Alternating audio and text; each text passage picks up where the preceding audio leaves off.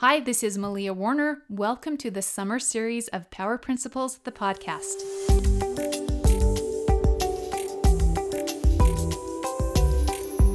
Last week was an introduction. For today's episode, I present you with Chapter 1.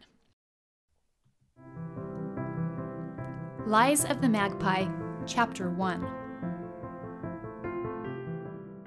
The road I'm traveling stretches endlessly ahead across the Sonoran Desert, winding through a vast panorama of monotony. Each new mile looks exactly like the last. Faster, I urge the engine forward, pressing my foot deeper into the gas pedal of my husband's car. I'm supposed to be traveling to the Arizona Music Teachers Annual Convention in Tucson, but I haven't seen another vehicle in at least 30 minutes. This can't be I-10. There should be more traffic on a major interstate.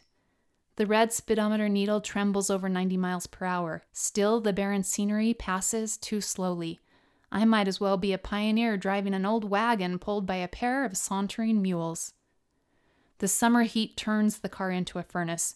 I reach over to crank up the air conditioner, but it is already blasting at full power in a futile effort to keep me and my enlarged belly from overheating. So why is it getting hotter in this car? A tightening pinch begins in my back and wraps around to my front. The contraction pulls and twists, causing me to grab my stomach.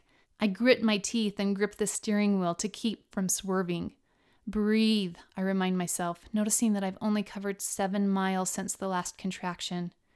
I squeeze my eyes shut tight against the pain, then reopen a narrow slit of vision, just enough to make sure my car tires stay on the road. I wince and wait. 2 full minutes pass on the digital clock before the pressure releases. Tears burn in the corner of my eyes. Please, baby, hold on a little longer. When the contractions got harder as I approached Phoenix, I started questioning whether I should turn around or keep driving. As usual, I called on Laya for advice. The contractions are coming faster and lasting longer, I told her. I'm thinking I need to turn around and go back home. Laya's voice was confident. You asked me to remind you that this happens to you every pregnancy. Well, this is me reminding you. These contractions will stop. Keep driving. You don't want a repeat of what happened when Tanner was born. I cringed at the memory of my last childbirth. Laya was right. I do not want a repeat of Tanner's birth. So 30 minutes later, I'm still driving, and Laya's voice chirps continuously through speakerphone from the passenger seat next to me. She rambles on about a gamut of topics from the latest episode of The Oprah Winfrey Show to what I think Aaron will give me for my 31st birthday next month. While Laya chatters, I feel another round of tightening begin low in my abdomen and wind like a pair of boa constrictors snaking their way up around my torso in opposite directions and compressing with all their might. I grimace and hold my breath, forgetting to check the clock. Laya chatters casually as if we're having one of our myriad daily conversations. Nothing in her voice hinting worry about the possibility of me delivering a baby alone in the middle of the desert. Laya likes to talk, and right now I need her gift of distraction, as if my very existence depends on the presence of her incessant background noise. I continue to hold my breath, which is not what you're supposed to do during contractions, while Laya states all the reasons why Aaron owes me an extra good birthday present this year, since he didn't get me a different gift after I made him return the digital camera he tried to give me last year. It's too much money to spend on me, I had told him. It seems ages pass before the constrictors give their last, strongest squeeze, then recoil, gradually releasing the pressure. I exhale in relief. Again, I question the decision to drive forward, but Laya is unwavering. She can talk for hours without pausing. Soon she scoops me back into her dialogue and I get lost again in her rhetoric. The miles pass and never once does it occur to me that if I disconnect Laya's voice, I might find the solution to my own dilemma hiding in the rare compartment of silence, like finding treasure in the pocket of a little worn wool winter coat. In the nearly 30 years of our inseparable connection, I've never considered asking her to be quiet, even for a moment. I don't know what I would do without her.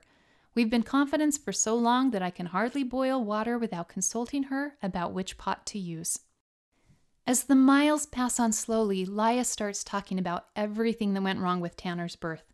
One of our favorite topics to revisit. I can pass hours rehashing all the things I did wrong when Tanner was born. When I think of his birth, I feel a brief moment of euphoria, that thrill of meeting my own baby for the first time. But the euphoria is soon replaced with regret and longing for a do-over. This time, I want to get it all right. I want only the euphoria. The angst of regret morphs into a different but familiar sensation, the twisting and contorting of another contraction. I take my foot off the gas pedal and push against the car floor, forcing my back against the driver's seat for support. I try to keep hold of the steering wheel, but when I can't hold on any longer, my hands release the wheel and grab my stomach, trying to guard my womb against the tsunami of agony while my car weaves across both lanes of traffic. I squirm and push my feet harder into the floor and stretch my back deeper into the seat, hoping the lengthening will create space and prevent the crushing of my kidneys, liver, and other organs. The pinching escalates and I scream, a terrible whining sound like the siren of an emergency vehicle. The wail echoes against the silence of the desert. Did I make that noise? I clamp my mouth shut and hold my breath. The contraction rings stronger, harder. It's happening. I spread my legs, anticipating the gush of water which will deluge the front seat. Aaron's nose can track a lost sippy cup the moment the milk turns sour. I will never be able to clean the potent scent of amniotic fluid out of his car. The monster contraction begins to release, but another is climaxing before the first recedes, followed by yet another. Minutes have clicked past on the clock. The car is barely crawling at 10 miles per hour. 3 contractions in a row without a break. This is what happens before the baby drops, right? I rack my memory of previous labors. How did those last hard contractions feel right before the baby crowned? Certainly they weren't harder than these. Oh, I can't be sure. Once those last hard contractions hit, there's hardly time to think. It happens fast, like a strike of lightning. I reach for the phone to call Aaron. Laia seems to sense my finger approaching the disconnect button and calls out, "No!" Her voice startles me now, and, shaking, I drop the phone, which lands somewhere under my seat. Still, I can hear Laia's voice barreling through me from the floor. "Don't call Aaron. This is exactly what you did with Tanner." My mind is dizzy. "And with Kate, too," Laia adds. "The contractions were exactly like this when you went to the hospital with Kate and with Tanner. You asked me to help you remember." Laia's voice is persuasive. I remember the humiliation and awkwardness of showing up to labor and delivery multiple times at inhumane hours, my body tormented with raging contractions, only to be sent back home. I remember how embarrassing it felt as a woman to not know the right time to go to the hospital. This pregnancy, I have sworn I will not go to the hospital until I am 100,000% certain that I am in real, indisputable, does not require Pitocin or water breaking labor. For the past 9 months, I've been mentally gearing myself up to make it through these last grueling weeks of pregnancy. "You can do this," Laia encourages. "I can do this." I reach down to find my phone, shifting my belly to the side of the steering wheel, and pat around until my hand finds my flip phone, and I restore Laia to her rightful place in the navigator's seat next to me. "You can't call Aaron," Laia's voice resumes from the passenger seat. "Not after what happened last night." For a few moments, my body is calm, and I'm relieved that Laia talked me out of calling Aaron. Yesterday, while I packed my suitcase, Aaron tried to talk me out of coming. We argued about the wisdom of me spending the weekend 4 hours away from home and hospital, this close to my due date. "I've hardly had any contractions today," I told him. "I'll be fine." "You had tons of contractions on Tuesday, remember? You almost went to the hospital." Aaron paced around the bedroom. "How many weeks along are you?" he asked. 37. I lowered my head and my voice with the answer. Technically, I'm 37 1/2 weeks, but I didn't mention the 1/2 to Aaron. "Weren't Danny, Kate, and Tanner all born at 37 weeks?" Aaron pressed. I nodded slightly. Technically, Kate was born at 36 weeks, but I didn't see fit to remind Aaron of that fact either. Aaron stormed over and closed the suitcase lid, nearly smashing my fingers and forcing me to look at him. "Can you please explain how this is a good idea, to go on a trip by yourself when every other baby has been born at 37 weeks? Based on your track record, the baby is coming this weekend." Aaron flung his arms. Tell me how you think this is a good idea. He bounced his leg, waiting for me to answer. When I was 14, I won first place in my local Farm Bureau talent find. The MC pinned a blue ribbon on my dress, one of those ruffled county fair-style ribbons, the same kind that gets taped to the sweepstakes winning bottle of peach preserves or tied around the horn of the grand champion bull. Then he shook my hand while giving me a trophy and a $100 savings bond. I also got my picture in the newspaper.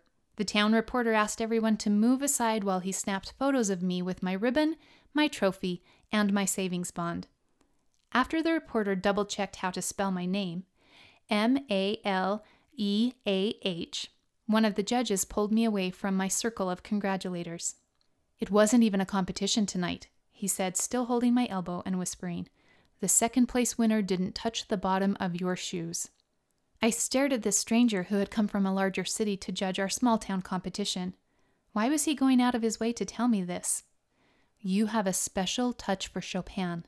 The audience was in the palm of your hand. No one breathed until you played the very last note." My heart pounded. "I hope you'll never stop playing. You were absolutely dazzling." He extended his hand, and I hoped he wouldn't notice the sweat on my palm as he shook my hand with gusto.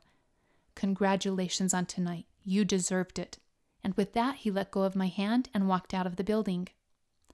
"Who was that?" my mother asked, coming over and straightening the ribbon on my dress. "One of the judges," I said.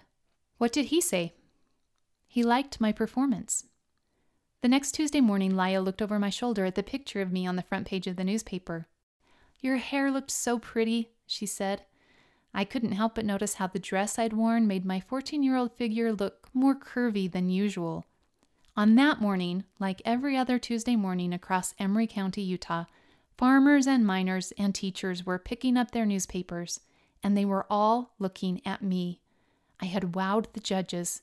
I had finished first place. The entire audience had stood on their feet and applauded. For me.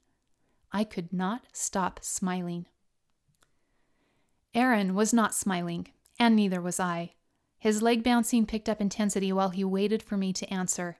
I took a deep breath, gearing up to, once again, try to explain what I desperately needed Aaron to understand. The only reason Kate and Tanner were born at 37 weeks is because I went to the hospital 3 weeks too early. Any hospital will admit a woman who is 37 weeks and contracting. Both times the doctor insisted on giving me Pitocin or breaking my water to speed up labor. Ever since what happened when Tanner was born, I've wondered how far I can make it if I don't panic and go to the hospital too soon. Aaron looked at me as if I had birdseed for brains. He can't understand why in the world going full term is important to me. Despite being born 3 weeks early, each of our babies have been healthy with fully developed lungs and hungry tummies, no premature birth complications, no oxygen machines, no feeding tubes, no extended hospital stays. As far as Aaron is concerned, going to the hospital at 37 weeks and getting a shot of Pitocin is as sensible a way to have a baby as hooking up jumper cables to start a car battery. But it isn't for me. "What if this is our last baby?" I asked, trying to appeal to Aaron's sympathy. "I might never get another chance to see if I can carry a pregnancy a full 40 weeks. I wanted Aaron to be impressed with me. I wanted him to still feel like he had married the most remarkable woman on earth. I wanted him to embrace me with loving amazement and whisper something to the effect of, 'How did I get so lucky to be married to you?' Instead of marveling at my moxie, Aaron got even more fired up. 'If your water breaks, I will never make it to Tucson in time, and you will always resent me for not being there for the birth.'" Oh, so this is all about him. Laya had warned me to watch out for his ulterior motives. She would be quick to point out later how he revealed his true colors. Rather than being attentive to my feelings or well-being, Aaron was more concerned with saving his own neck in our relationship. My blood boiled with bitterness.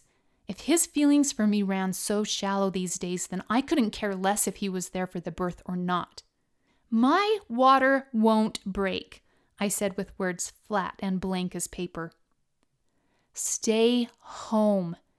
Aaron's voice was a blanket of exasperation. Still, it sounded more like a command than a plea. You don't have to go to the hospital this weekend, but don't go to Tucson either. If I stay home, I will have the baby this weekend. You know that, because everyone will pressure me to get to the hospital before it's too late. Who will pressure you? Everybody, you especially, and my sister and my mother, and probably even your mother. No one can make you do anything you don't want to do. Aaron expelled an exasperated sigh. I had worn him down. He was close to surrendering. Now I regretted pushing so hard. I had gotten so caught up in the fight that I had forgotten the cost of winning. The point of the argument wasn't to win, but to test Aaron's feelings about me. So I had lost on all sides. It was true. Aaron no longer admired me and would not be coming to my rescue. So tomorrow I would be driving to Tucson alone. I was devastated to know, for certain, that Aaron wouldn't fight for me anymore the way he used to when we were dating. I used to fill him with the thrill of the chase, but now I only fill him with agitation.